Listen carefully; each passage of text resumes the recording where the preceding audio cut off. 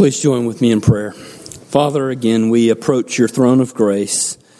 We ask that as your word has been read in the hearing of your people, and now I've been given charge to proclaim the Lord Jesus Christ, I pray that you would pour out your Spirit. I pray that you would be our teacher. I ask this in Jesus' name, amen. One of the first substantive Christian books I read as a young Christian was J.C. Ryle's classic entitled Holiness. And if you're interested, you can get that book for 99 cents on Kindle. It remains one of my favorite books. And in that book, Ryle had a sermon on this particular passage, and he entitled it, The Ruler of the Waves. That sermon made such an impression on me now, I guess 34 years ago. It made such an impression on me that I can still remember the title. So I used that title for this morning's sermon. With the recent passing of Kobe Bryant and his daughter in a helicopter crash, it reminded me of Forrest Pollock and his son Preston. Forrest Pollock was the pastor of Bell Shoals Baptist Church here in Brandon. And on May 12th, 2008, Forrest and his son were killed in a plane crash. He was a pilot, and they were traveling up to North Carolina. Not only was Pastor Pollock very well liked as a pastor, he and his wife had 6 children, and the oldest was only 15 years old. I remember how he and his son's death shook our community. Many were shocked because he preached that Sunday. He got on the plane that Monday morning and was suddenly dead before the day was finished. Without warning, suddenly and unexpectedly, he and his son were ripped from this life. We had a presbytery meeting the day after he died, and even though Forrest Pollock was a Southern Baptist pastor, we held a season of prayer for his family and his congregation. Sometimes we are apt to think that being a Christian means that we are excluded from experiencing the terrible and sudden storms of life. Sadly, we are not excluded.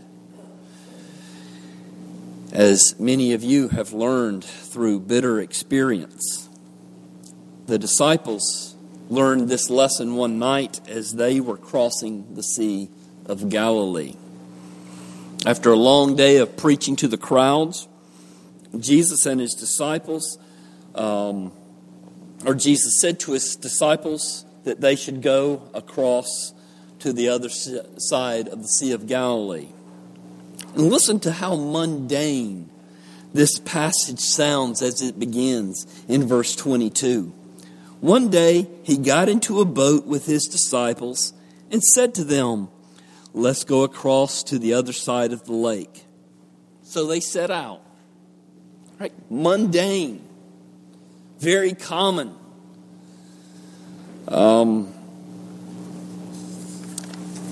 And it was so uneventful. What do we find our Lord Jesus doing? Verse 23, and as they sailed, Jesus fell asleep.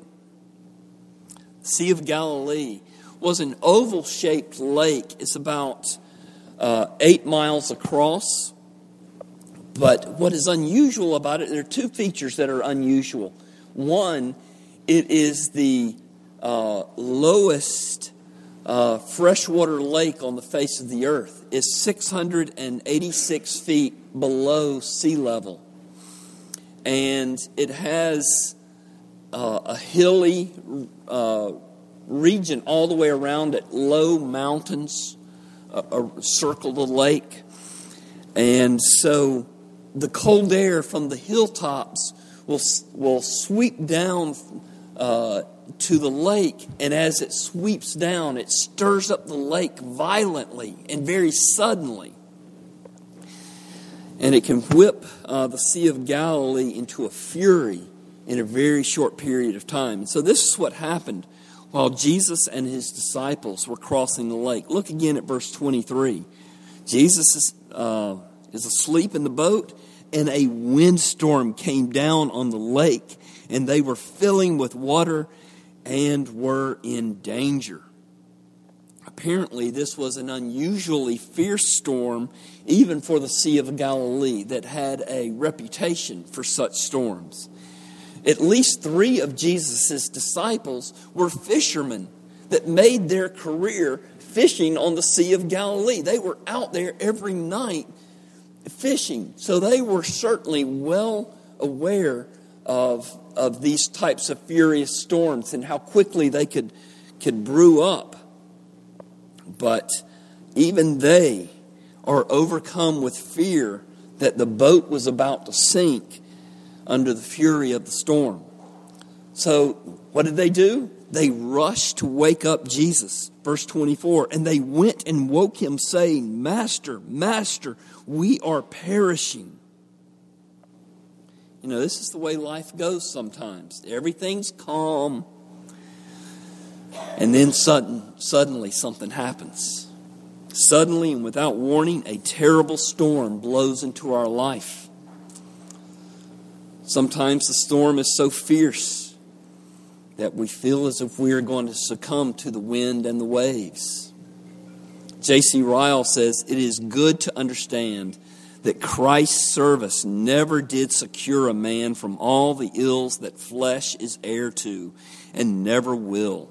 If you are a believer, you must reckon on having your share of sickness and pain, of sorrow and tears, of losses and crosses, of deaths and bereavements, of partings and separations, of vexations and disappointments, so long as you are in the body. You know, at this point, we should probably pause and go back to verse 22. Whose idea was it to go across the lake? Verse 22, one day he got into a boat with his disciples, and he said to them, let's go across to the other side of the lake. It was the Lord Jesus. Now, when we are in the middle of a storm in life, or if we are in the aftermath of a storm that has passed, it's common for us to play the what-if game. You know, what if I had done this better? What if I had not done that? What if I had been more faithful? What if I had been more attentive? What if, what if, what if? Jesus did not make a mistake when he directed his disciples to cross the Sea of Galilee that night. Or to use the popular Christian jargon, Jesus and his disciples were in the perfect center of God's will. In other words, the storm came upon Jesus and his disciples very intentionally. God sent that storm. You know, we can be in the center of God's will and still find ourselves in the center of a very fierce and furious storm. Our God is a sovereign God. He's in control of everything that happens. He has a good purpose in all that happens, even the storms that would threaten to overwhelm us. Psalm 135, verse 6. Whatever pleases the Lord, he does in heaven and on earth and in the seas and in all deeps. Even on the Sea of Galilee. Even in our life. Isaiah 45 verse 7, God says, I form light and I create darkness. I make well-being and create calamity. I am the Lord who does all these things. Lamentations 3:37 and 38. Who can speak and have it happen if the Lord has not decreed it? Is it not from the mouth of the Most High that both calamities and good things come? Romans 8:28. We know that for those who love God, all things work together for good, for those who are called according to His purpose. Not some things, not many things, not the big things in life, but also the mundane things. All things work together for good, because our God, your God, is in control. If you belong to God, everything in your life, even the most unpleasant and difficult things, are under God's good and sovereign control. Every storm in life is for God's glory and your benefit, even if we cannot understand what God is doing. J.C. Ryle spent several pages of his sermon that I mentioned earlier on this topic with many helpful practical remarks. So if you want to explore that topic at length, I would recommend his sermon. Again, it is entitled The Ruler of the Waves. His last name, Ryle. When the storms of life are breaking upon us, sometimes it can feel as if God is unaware or that He doesn't care. Where is God when this or that's happening in my life? Where was God when I made that awful decision? In our passage, Jesus provides a good example for how God seems to be unaware. Where's Jesus in our passage? He's unconscious. He's asleep in the back of the boat. Mark's parallel passage says he was in the back of the boat, sleeping on a cushion. Presumably, I would think under some type of cover. Jesus was sleeping through the thunder, through the lightning. He was sleeping even though the boat was being tossed here and there by the wind and the waves. When I was a senior in college, at the end of my first semester, I was playing on the college basketball team. I had a 50-page senior integration project paper that I had to write. I was cramming for finals. I wasn't getting any sleep. One day, I fell asleep on the floor right in the middle of my room. And I had 5 other roommates. And so they took pictures of themselves standing on my back while I'm asleep. And I never woke up, never knew until I saw the pictures. And then there's the infamous story of me sleeping through the night after finals week in seminary. And our daughter was sick, and my wife said, maybe we should take her to the ER. And I said, I think she'll be all right. I fell asleep. She could not wake me up. She spent all night in the ER with my daughter while I slept at home. And when she got back in the morning, I finally woke up and I said, see, I told you she'd be all right. I'm not exaggerating. That is completely true. I'm sure my wife can verify it. She has verified it many times during our marriage. So I can understand how Jesus slept through the storm. Him sleeping through the storm, being exhausted, reminds us that our Savior is truly a human being as we are.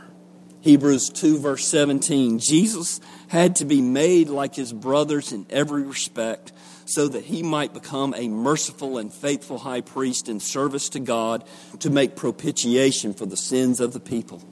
And then Hebrews 4:15 adds, for we do not have a high priest who is unable to sympathize with our weaknesses, but one who is in every respect has been tempted as we are, yet without sin.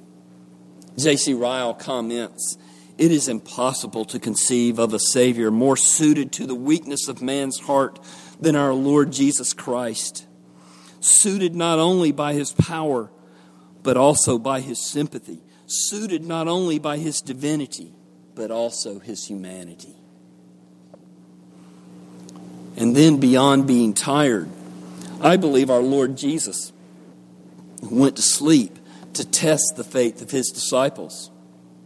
Now, to be clear, Jesus knew the quality of each of his disciples' faith before he tested them. But the disciples needed to know the quality of their faith. They were part of the inner circle. Jesus has especially called us. Can you imagine? That would lend to being prideful. That would lend to being presumptuous. Jesus has called us. We must be special. And so the disciples needed to know the quality of their faith. In fact, Jesus tested their faith many times. This was a common method for our Lord. Remember the time that Jesus fed the 5,000 in John chapter 6? Here's how that passage began. Lifting up his eyes then and seeing that a large crowd was coming toward him, Jesus said to Philip, "Where are we to buy bread so that these people may eat?" He said this to test him, for he himself knew what he would do. God sends trials and tests into our lives to help us know the quality of our faith. God knows. We need help knowing what's going on in our hearts. Our faith can often be mixed with pride so that we serve Christ to be admired by others. Our faith can sometimes be stuck in the habits of life that are displeasing to God, but because we're so close to the habits, we're so comfortable with the habits, we don't see them as wrong. We justify them, even though they are displeasing to God. And so God will send a trial into our life, a storm into our life, some hardship to help us see the quality of our faith. Sometimes we just become careless as Christians. We've got so many things that we're doing. Work is especially busy. The family time is things going on in the family. Bills need to be paid. We get so busy and we're going along with the flow of life that we give little serious thought to God. And so God sends these trials into our life to help us examine the quality of our faith. The storms that suddenly come upon us demonstrate oftentimes that we have more weaknesses and frailty than we might be aware. And I know that I'm talking to many of you who know the ways that you have fallen, the ways that you have, the weaknesses in your life, and you may be overcome with grief. And I want to encourage you. God knows that we struggle. God knows that every Christian is going to struggle on this side of perfection. Before the Lord Jesus comes, we all will struggle. We all will fail tests. But a Christian heart, a heart that has been changed by the Lord Jesus, will want to honor Him in spite of the fact that we often fail. But God is going to send trials into your life. Let you know where your weaknesses are. Let you know where you need to repent, where you need to change, where you need to look to the Lord Jesus for refreshment and renewal. So not only did God send a storm, but again, where was our Lord Jesus? He's serenely sleeping in the back of the boat, unaware of the danger that they are about to sink. And God, I believe, sometimes will appear absent or unaware to draw out our faith in Him. Psalm 13 is a great example. David's going through one of these trials where God seems to have withdrawn. And David cries out, "How long, O Lord, will you forget me forever? How long will you hide your face from me? How long must I take counsel in my soul and have sorrow in my heart all the day? How long shall my enemy be vexed over me?" Believer in the Lord Jesus Christ, if you belong to Jesus, even when God seems distant, He is near to you. Trust Him. Commit and recommit yourself to Him. He is with you. He will never leave you or forsake you. No matter how severe the trial, no matter how furious the storm, no matter how imminent your demise, your drowning under the trial might seem. Our Savior is sufficient for every storm that comes upon us. Look again at verse 24. And they went and woke him, saying, Master, Master, we are perishing. And he awoke and rebuked the wind and the raging waves, and they ceased, and there was a calm. Did you get that? Jesus spoke to the storm as if the storm had to answer His authority. Apparently, the storm did have to answer Jesus because it obeyed His command. Jesus Christ, though fully human, is no less than Almighty God. God and man forever. This miracle of calming the wind and calming the raging waves was proof positive of His divine nature and His omnipotent deity. When our Lord Jesus calmed the storm, He was claiming the right to rule the world that He created. It is tragic that so many people treat Jesus as if He's some kind of weakling that must bend to their wills, or treat Him as nothing more than fire insurance or a quick ticket into heaven. All the power in heaven and on earth is in Christ's hands. He is Almighty God. He could have held the Pollux plane up in the air as surely as He stilled that storm. He could have given Forrest Pollock and his son a safe landing. He was with Forrest and with his son. He was engaged and attentive to their situation. God's goodness and His love surrounded that plane. Even as that plane went down, God was working all things together for their good. In some way, we won't ever understand it. This was good for Pastor Pollock's family and the congregation at Bell Shoals Baptist Church. Although we'll never understand God's designs and plans, we can know with absolute certainty that Jesus Christ, our Almighty God and Savior, is good, and that He has a good purpose in everything that He brings about in our life. If you do not belong to the Lord Jesus, you have no such assurance. But we have that assurance. The Bible says that Jesus is an anchor for our souls, because He entered behind the curtain, went into the most holy place, so to speak, by His death and by His resurrection. He paid for our sins by His blood on the cross. He redeemed us completely. Past, present, future sins wiped away. He has secured our adoption into God's family. He truly is an anchor for our souls when we are going through the storms of life, however severe they may be. However long those storms may endure. He is good and has a good purpose in all He does. I urge you, I exhort you, all of you who believe in the Lord Jesus Christ, take a large view of Christ and His power.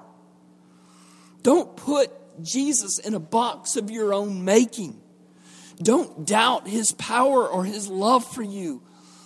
Look at the reaction of the disciples in verse 25. Their little box that they had built for Jesus was exploded. Verse 25, and Jesus said to them, "Where is your faith?" And they were afraid, and they marveled, saying to one another, "Who then is this that he commands even the winds and the water, and they obey him?" Their view of Jesus expanded when he rebuked the wind and the raging waves. They were afraid and marveled. Your Savior, the Lord Jesus Christ, is Almighty God and full of glory. He is strong to save. Whatever storm you have faced or are facing or will face is in His strong hands. You are in His strong hands. He was strong enough to save us from the just wrath of God Almighty. He was strong enough to reconcile us to the great God of heaven and earth. He was strong enough to rescue us from the dominion of darkness. And so you know that He can and will carry you through the storms of life. Even those most furious storms that would threaten to drown us. He is a Savior that is sufficient for all your storms, for all your temptations, for all your weaknesses. Trust in the Lord Jesus Christ as we pray together. Lord Jesus, we thank You that You are sufficient for our salvation, sufficient for all the struggles, all the temptations, all the weaknesses. Lord, we thank You that we are in Your hands, that our entire life is in Your hands. Help us to trust in You. Lord, if I pray that if there are those who are struggling to trust You this morning, remind them of Your love. Gently care for them as the great shepherd that You are. But also, Lord, if there are those who are living in rebellion and running away, I pray that You would use Your rod and staff to bring them back. Bring them to Yourself. Help us all to continually remember that Jesus is our true, sufficient, and only anchor for our souls. We pray in His name. Amen.